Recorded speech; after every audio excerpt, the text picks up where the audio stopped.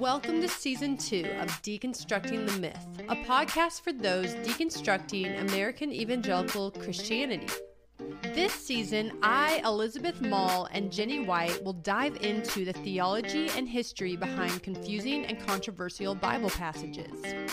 We hope to be a resource for you on your journey, no matter where you come from or where you land.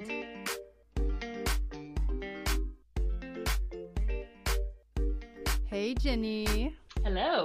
I'm excited to talk about genocide today. What a weird thing to say. I know, but it is. It's a very interesting topic. It is interesting. So Jenny has a little different mic situation today, so that's why she sounds a little bit different. Mm-hmm. But before we get into genocide, why don't we start with our Bible game? Is it the Bible? Or what is our topic today? Aristotle. Oof, Aristotle. Girl, I feel like I have no idea, so we'll see how this goes. Okay. Because you're going to be asking me today, so I kind of feel the pressure. Did you feel this when I asked you? I mean, I did a little, but it was more like, it's okay. So honestly, I hadn't really read much of Aristotle before I looked this up, so I'm glad I get to ask you the questions. Okay, good. That makes me feel better. All right, so here we go. Here's your first quote. Wishing to be friends is quick work, but friendship is a slow ripening fruit. You know what? I'm feeling like these are all going to be Aristotle or Proverbs, and I have not spent as much time in Proverbs as some other books, so... But it's kind of like a couplet sort of situation like Proverbs, so I'm going to go with Bible. It is Aristotle. Oh, I'm feeling it. But I like the way you're working through it. Like, I enjoy hearing your thought process. You ready to try again? I'm ready. Mockers resent correction, so they avoid the wise. I feel like this is Bible because I feel like I've been reading in Psalms lately and they just like to talk about mockers a lot. Is it the Bible? It is. Proverbs 15:12. Yay! Well done. Ooh. Next one is, fools give full vent to their rage, but the wise bring calm in the end. The Bible likes to talk about fools, too. But calm in the end. Well, I haven't guessed Aristotle, so I'm going to guess Aristotle. It's Proverbs. Oh, okay. Proverbs 29:11. Okay. We have 2 more to go, so here we go. Okay. Suffering becomes beautiful when anyone bears great calamities with cheerfulness, not through insensibility, but through greatness of mind. I feel like this is a little too fluid for the Bible. Does that make sense? I see where you're coming from. Because Proverbs, like, I think some stuff gets lost in translation sometimes as far as the poeticness of it. And sometimes, anyway, I'm gonna go with Aristotle. Correct! Oh, finally. Is this like the first one? It's your second one. Okay, good. Okay. All right. Do you feel ready for your last quote? I count him braver who overcomes his desires than him who conquers his enemies, for the hardest victory is over self.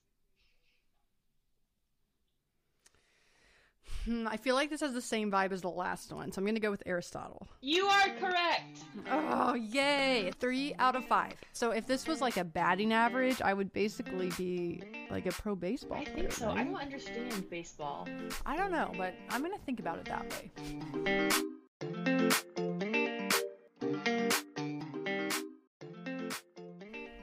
Okay, so today we are talking about everyone's favorite topic, genocide in the Old Testament.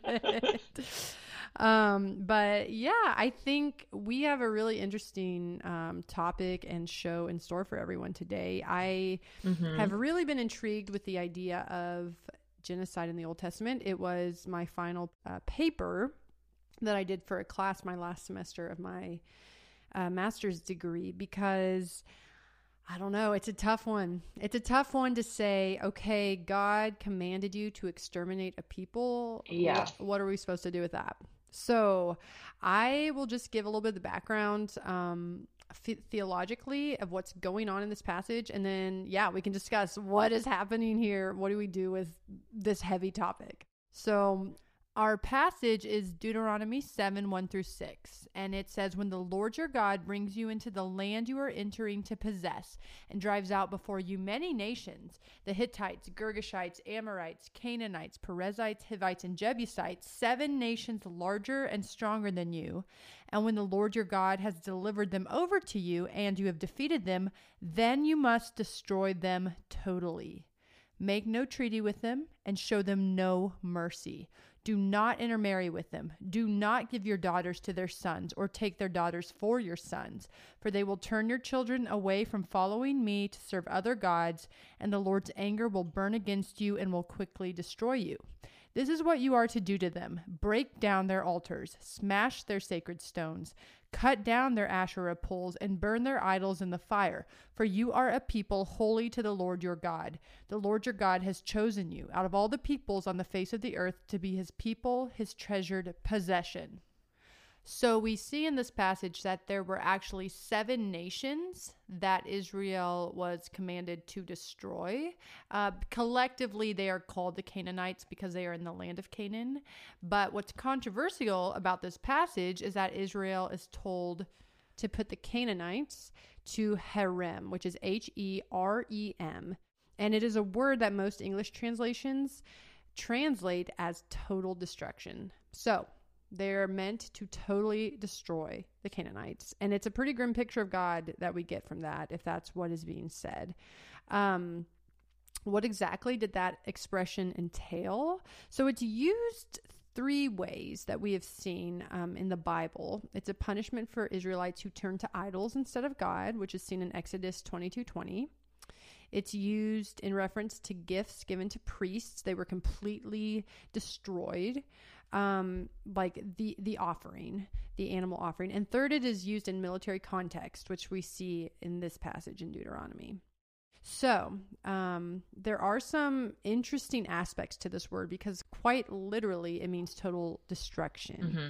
But we kind of get a confusing picture of that in the Old Testament. For example, in this passage, after they're commanded to put the Canaanites to Herem, the Israelites are also immediately prohibited from making covenants with the Canaanites, showing them mercy, and intermarrying, which assumes that not all the Canaanites are actually destroyed. So concerning the word Herem, there is some ambiguity about what it meant compared to what its literal translation is.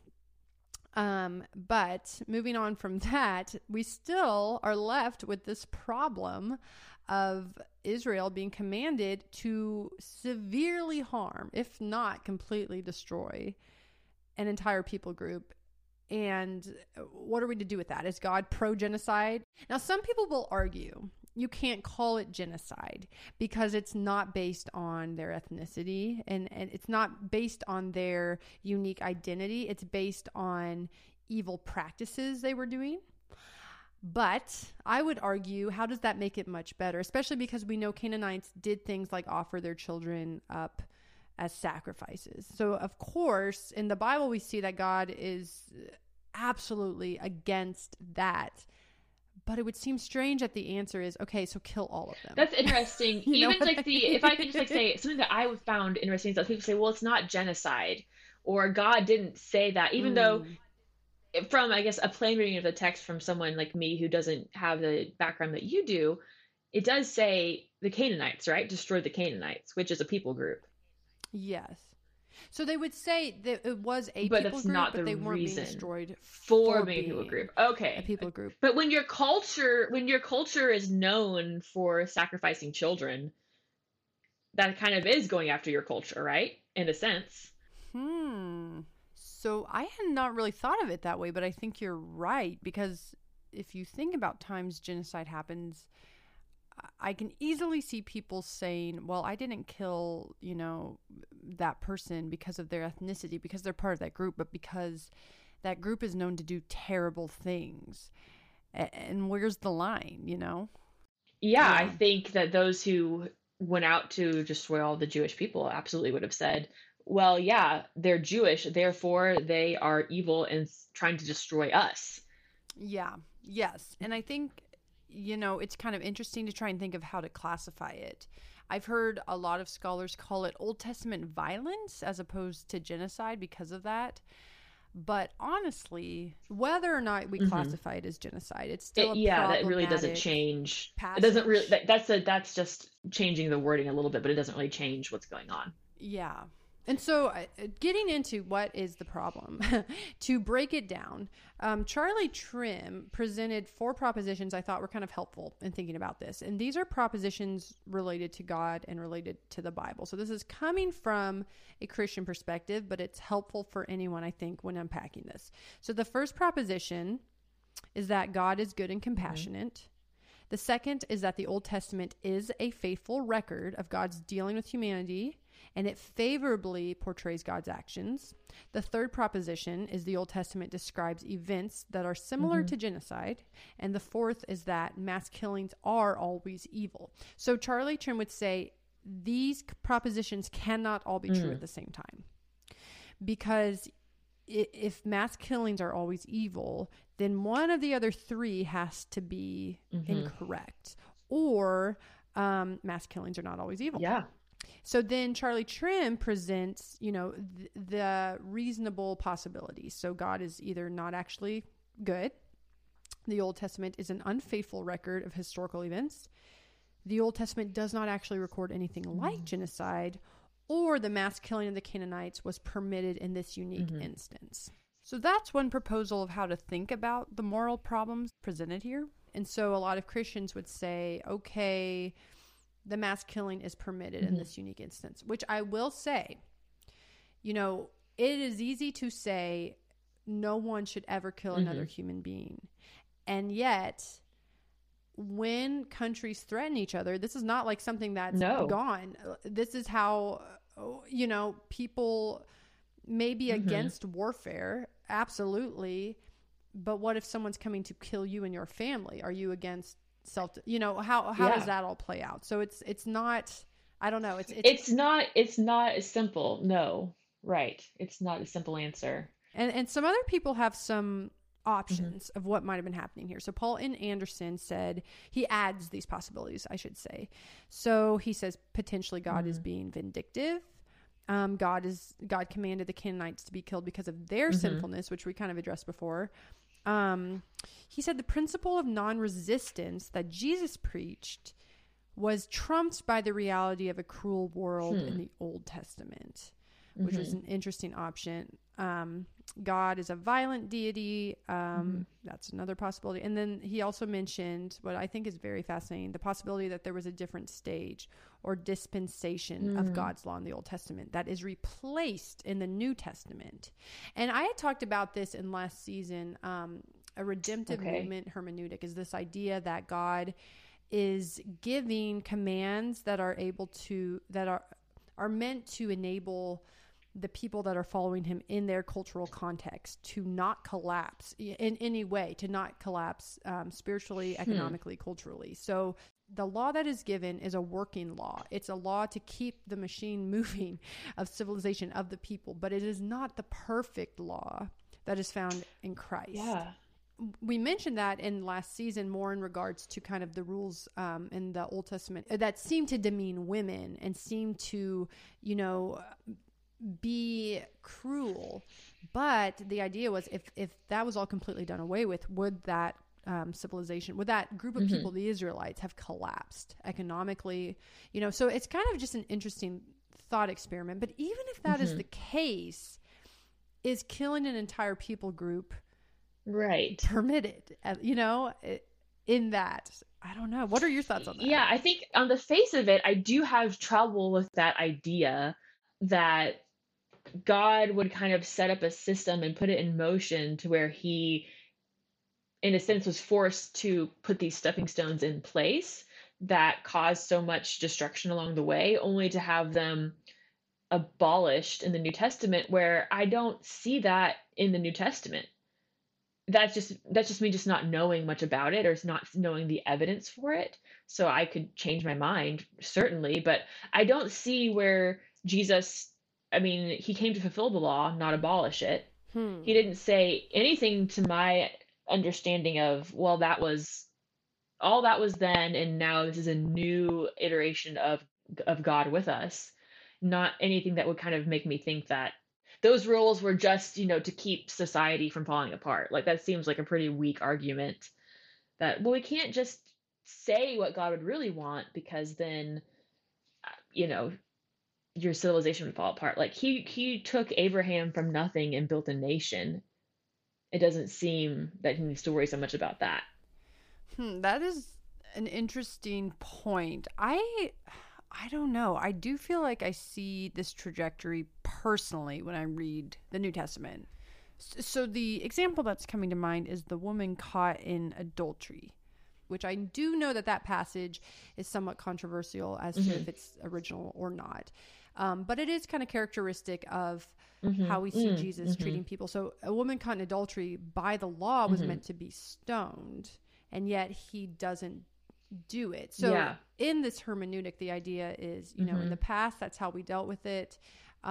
That's not the ideal, but that was part of the process in the past, I suppose.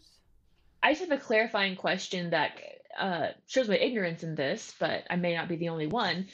So the law, there's a lot of rules in this law, but God didn't write, he wrote the 10 Commandments and gave them 10 commandments, but then this law built up around that in some way, right? But it wasn't like God necessarily said, I think if someone's caught in adultery, they're put to death. Or how does that work? Like, is that the Israelites coming up with this? Because God didn't say, like he did, like he would say, thou shalt not commit murder. That predated this, right? Or not? Like that's where I don't know.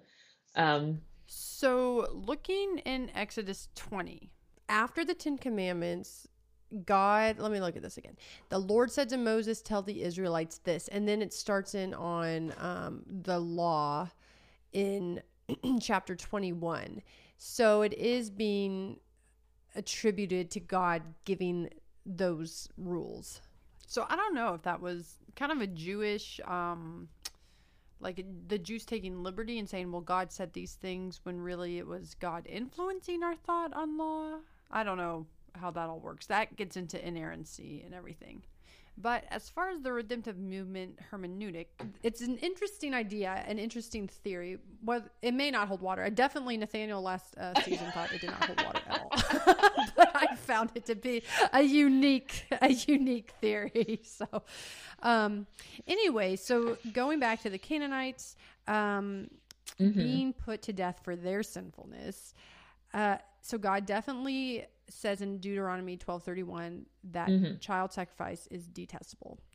But like I said before, it makes a little sense that as a result, God says exterminate the entire group because they're already exterminating their own people.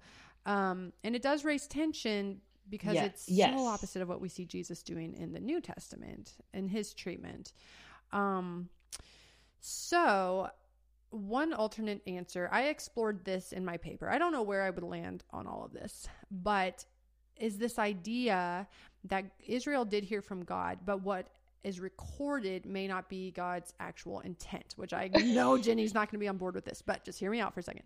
Brian Zahnd says the Old Testament is inspired telling of the story of Israel coming to know their God, but it's a process. God doesn't mutate, but Israel's revelation and understanding of God obviously does. Along the way, assumptions are made. One of these assumptions was that Yahweh shares certain violent attributes with the pagan deities of the ancient Near East. So the idea is that the Israelites progressively understood God's will and his voice, and the Old Testament account that we read here is a snapshot of a moment in that progression. It shows what Israel believed God wanted from them at that point in history based on their knowledge of God that they had at the time. But when Jesus comes on the scene later, he shows far more clearly what the true will of God was. And all Old Testament passages must be held up to the life and works of Jesus to determine their ethical and moral quality. This is just like this is what I came up with in my paper. I thought, well, and it was based on some of these other people's thoughts on it.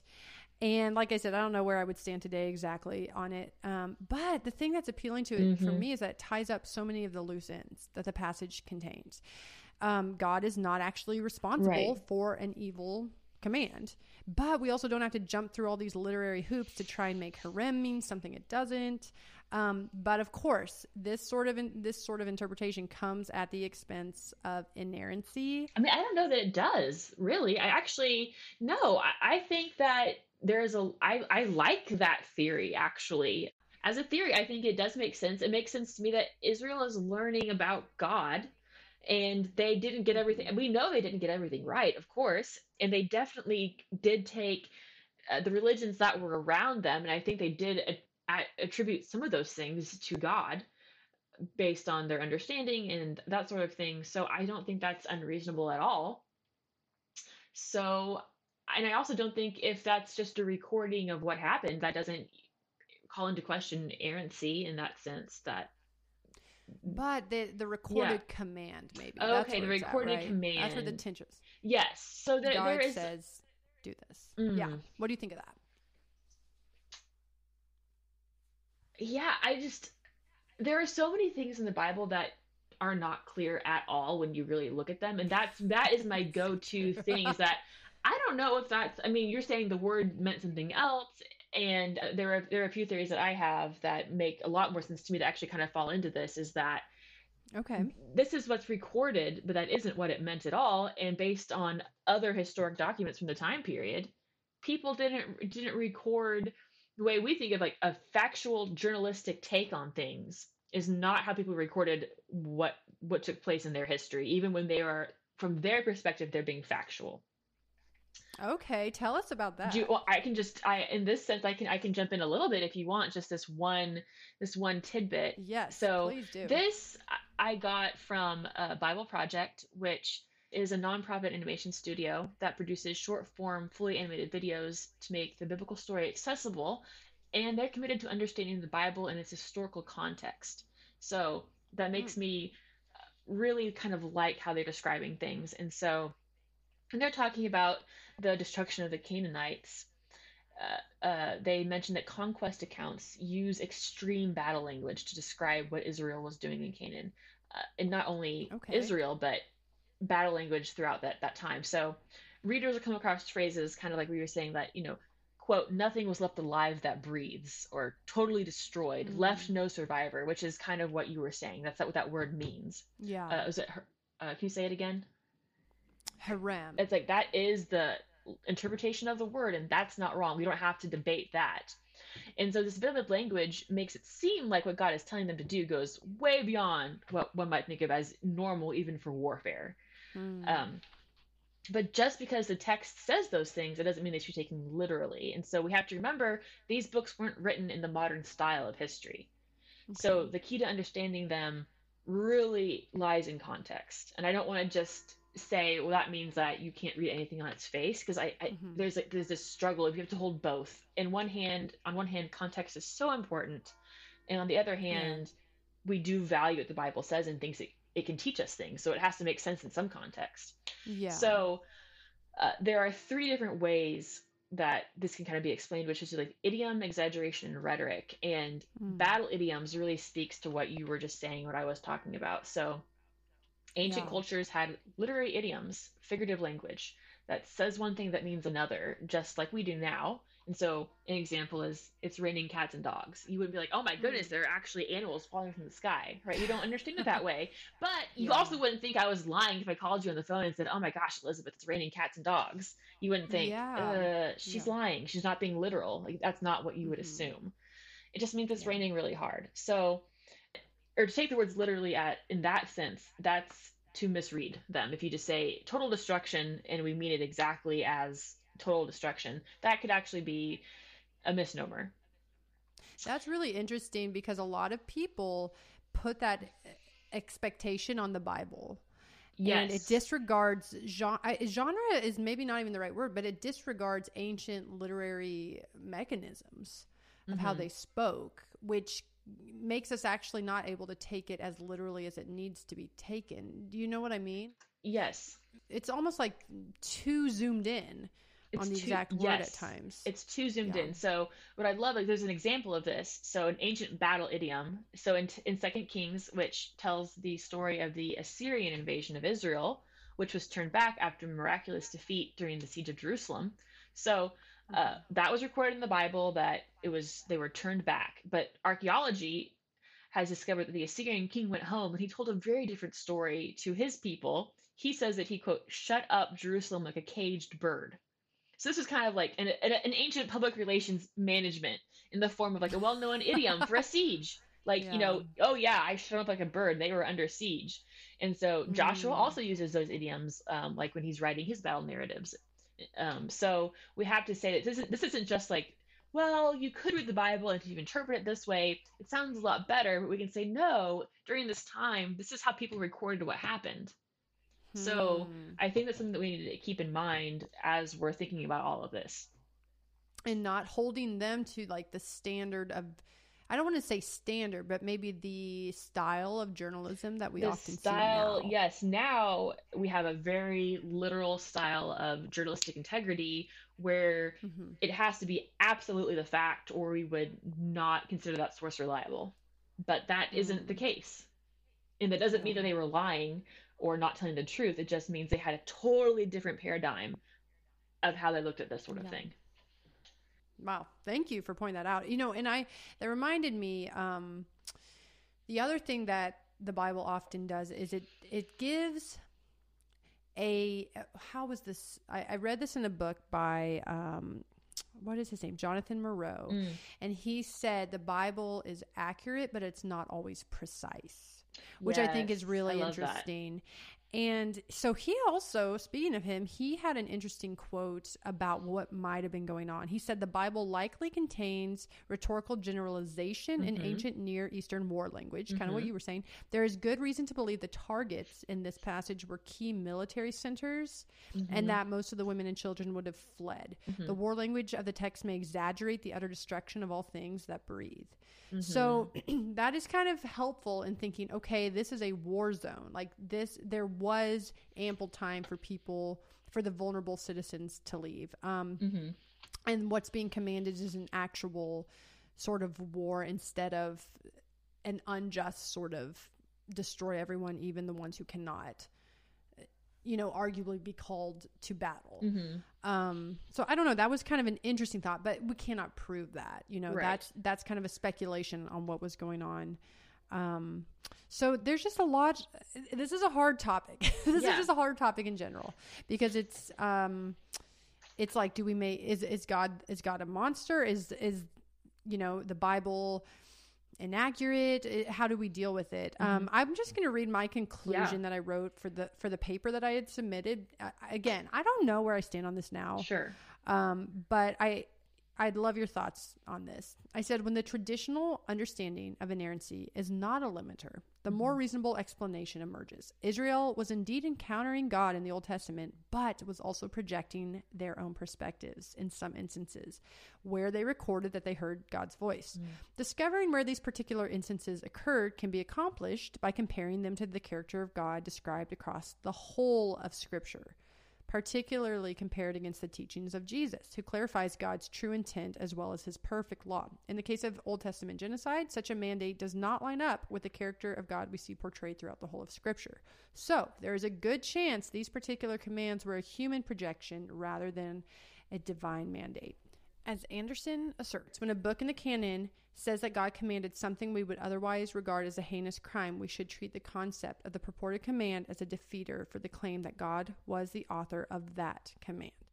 So what are your thoughts on all of this? And what else did you find concerning all of this? Sure. Yeah. So your conclusion, I think it's strong. I don't think I would land there exactly, but it makes a lot of sense.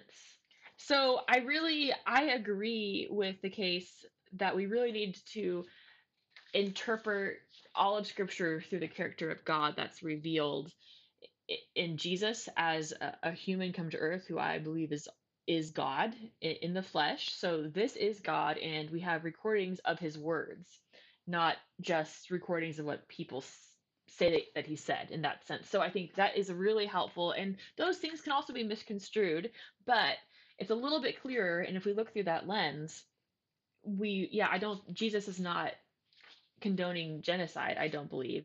So where does that leave us? Israel is projecting their own perspectives. And I do kind of wonder, that also makes that feels a little bit hard. It's a little bit of a hard pill to swallow, just because it makes everything feel very hard to grasp. I'm not sure how to describe it exactly. I don't have a great response. Well, it's tricky being because we are both still Christians. Yes. And of course, the atheist at this point could be like, well, see, it's we have a Christian bias, and we don't want that to be a secret or anything. Mm-hmm. And so I'm looking at it through, I want to interpret this through the person of Jesus. And I do think his highest ethic is love. And that's kind of where what I found. So I talked about there are kind of these three conventions that I think are important to remember. If I can I'll just cover them now, if you don't mind. So we covered idiom, which is raining cats and dogs. Well, when it says kill every living thing, it's an idiom. So another one, the second one is exaggeration, and then rhetoric. So for exaggeration, as modern people, we expect a level of journalistic accuracy, which is kind of what we just talked about when it comes to historical accounts, but ancient cultures had a totally different understanding. In ancient battle narratives, the exploits of the protagonists are often inflated for literary effect. So this is common. So in one ancient Egyptian tablet, there is a pharaoh who boasted of his military exploits with the line, "Israel is laid waste and his seed is not." That's from about 1200 BCE. Well, we know that's not true, and they were recording this as this is what happened. And so it's hyperbolic trash talk is one way of putting it. So the book of Joshua observes the same conventions of exaggeration when it describes the scope and intensity of conquest. So again, here's another example. There's this exaggeration that is very common and accepted. The third one is the rhetorical bravado. Rhetoric often employs figurative language and conforms to the conventions of a literary tradition. So in this case, the conventions of ancient warfare narratives are observed. Rhetoric is meant to be persuasive. It has an agenda and a story to tell. So I'm sure I think you probably have the book "Is God a Moral Monster" by Paul Copan. We actually used to have it. We used to have it. But yes, I've heard a lot about it. I gave it to a thrift store because I was like, I'm not interested in this.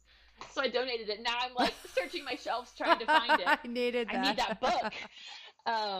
The moral of the story is never get rid of any book. But never. Ever. His quote is that Joshua used the rhetorical bravado language of his day, asserting that all the land was captured, all the kings defeated, and all the Canaanites destroyed. And so the point of all this rhetoric was to assert God's total supremacy over the Canaanite idols. However, Joshua didn't believe all the Canaanites were destroyed.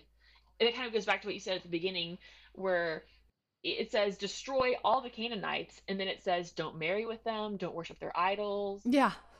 To me, that makes way more sense that there's this rhetorical bravado. So that I found very convincing. If you take all these things, is that there's some bravado, there's exaggeration, and there are idioms, which means that, I think God did send the Israelites out to tear down the temples of the false gods, to stop the sacrifice, the very dangerous things that were going on, the temple prostitution, etc. But that may not have even meant at all kill every last woman and child. And so to me, that kind of clears up any idea of, did God tell them to commit genocide? Well, no. He did tell them to go out and go to war, yes. And so that you could even say, well, that's not loving. And that's almost a little bit of a different, more theological discussion. But as far as this idea that God was just like, just kill everybody and destroy everything, it is reasonable to look at that account and say, this is written, it's not a poetry book, so it's written to be history. But in that, in the time when it was written, you're going to have these idioms, you're going to have these exaggerations. And so we don't have to take it as everyone was wiped out, especially because, as Joshua mentioned, well, their Canaanites are still there. They're still in the land. They weren't totally wiped out, because Israel kept having trouble being kind of sucked into that pagan religion. So that's kind of where I land, and what I think is probably closest to the truth. So we kind of went in reverse order this week from last week, as far as starting with the theological implications of this passage. But I was hoping you could paint a fuller picture of who these people actually were historically, starting with where were they? Where did they exist geographically? I actually I brought up a map. I always have maps in my notes because I am also so directionally challenged that I kind of need to look at something to understand at all. But historically, the land of Canaan has been described in various ways, sometimes to an area encompassing all of Palestine and Syria. Sometimes it's only the land to the west of the Jordan River, and sometimes it's just a strip of coastal land northward. But it always centers on Palestine. So I actually didn't know that. So when you hear about Canaan, it's Yeah. always centered on, it always includes Palestine. Okay. Biblically, the Canaanites are identified in Genesis as descendants of Canaan, the son of Ham, the grandson of Noah. And I don't know, that whole thing actually is very interesting, but that's like a whole different discussion. A whole nother twisted situation. That's a whole other twisted Right? situation, which is not, this is not about genocide, so we're just going to talk about Canaan. Yeah. I know the Israelites occupied and conquered Palestine or Canaan beginning about 1250 BCE, the late Bronze Age. And the Bible justifies their occupation by identifying Canaan as the promised land, the land that God promised to the Israelites. And then by the 10th century, under the leadership of King David, the Israelites were finally able to break the Philistine power, and at the same time to vanquish the native Canaanites, taking the city of Jerusalem. So that's when that happened. That's when Canaan became the land of Israel, which I did not realize that Canaan is Israel. I actually didn't know that. I kind crazy, of yeah. thought of them as being like adjacent, but again, being challenged by looking at maps, that was a hard that was a hard understanding. So I also looked up what do we know about the Canaanite religion, because God wanted to destroy the Canaanites because they were so evil. So what was going on? And you mentioned child sacrifice, and most of what we know about the Canaanite religion was derived from a series of tablets that were discovered at Ras Shamra, which is on the northern coast of Syria. So they had a principal god who was El, but they had pages of gods that they worshipped. So another very popular god for them was Baal, and other deities were Reshep, which was the lord of plague in the netherworld, and Kothar, the divine craftsman, Asherah, the consort of El, and Ashtarte, the goddess of fertility. Those are kind of the big names. And archaeological investigations have found remains of donkeys as well as some sheep and goats in the early Bronze Age in layers as they're digging, which were imported from Egypt in order to be sacrificed. So animal sacrifice was very common in all religions in this area in the Middle East. Obviously, the Israelites also practiced animal sacrifice, and so did the Canaanites. The archaeologists discovered one of these sacrificed animals, a complete donkey. He was found beneath the foundations of a building, and so there's speculation that this means that they would sacrifice an animal before building a house or a residence to kind of, I guess, bless it or bring good luck or that sort of thing. From the Bible, it lists things like worship of demonic idols, taboo sexual acts. There is evidence of child sacrifice in the area around the Canaanites, but there's no extra biblical evidence that they themselves practiced child sacrifice, though Interesting. I believe this is a little bit of a weak argument in saying, well, we don't know exactly. It's like, yeah, we have evidence of everybody around them was practicing this, and then the Bible says that they were. And again, this is like, I guess if you just disregard the Bible, which I don't think is valid as a historical document. And so I think, well, that's pretty compelling. So I believe they were sacrificing children. We also know that they had temple prostitutes, both male and female, where the sexual act was part of their worship.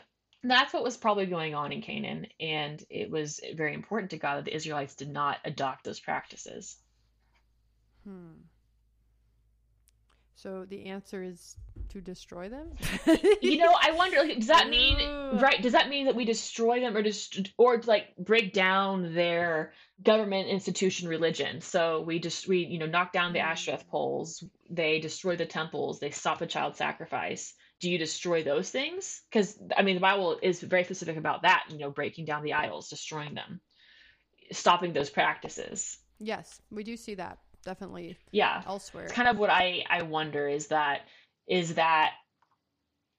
what God really wanted to be destroyed, is those practices, which were harming the Canaanites as well. Although I have heard it said, God wanted them to destroy the people because there was no way the Israelites would not be influenced by them. I've heard that preached, and it makes me want to take a second look at it, because I feel like that is so, that's kind of a damaging principle that has continued into our modern understanding of Christianity, that if something seems tempting to you, to assign blame to it and get rid of it. Right. And I guess this kind of feels like almost a bizarre kind of reiteration of purity culture.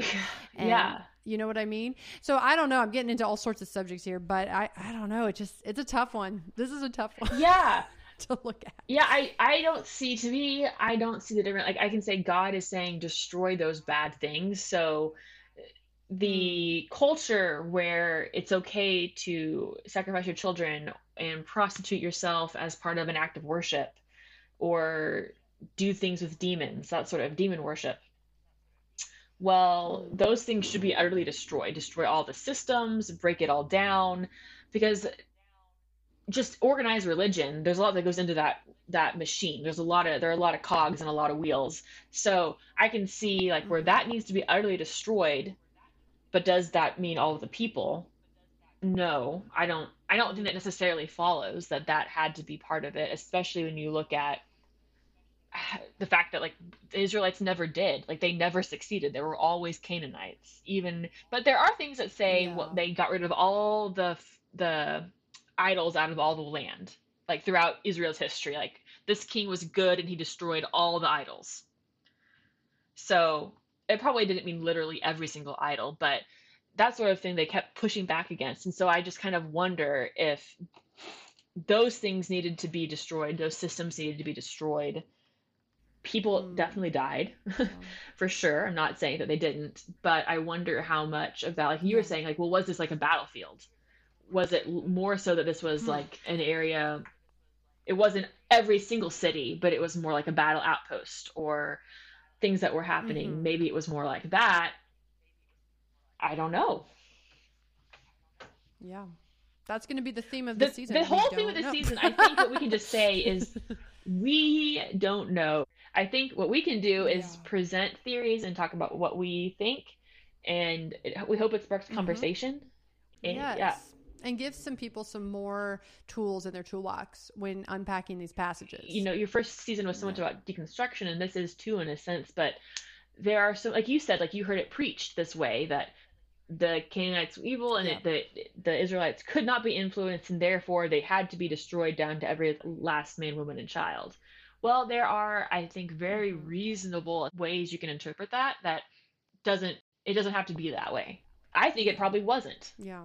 And I think that's kind of what I'm hoping we can do throughout this season, just to give options. Yes, and to give some more pieces of the puzzle, because our English translations really tell so little of the story in a lot of cases. You know, so Jenny, thank you so much for the work you did, and I'm excited to hear what our listeners have to say about this. Yes, definitely.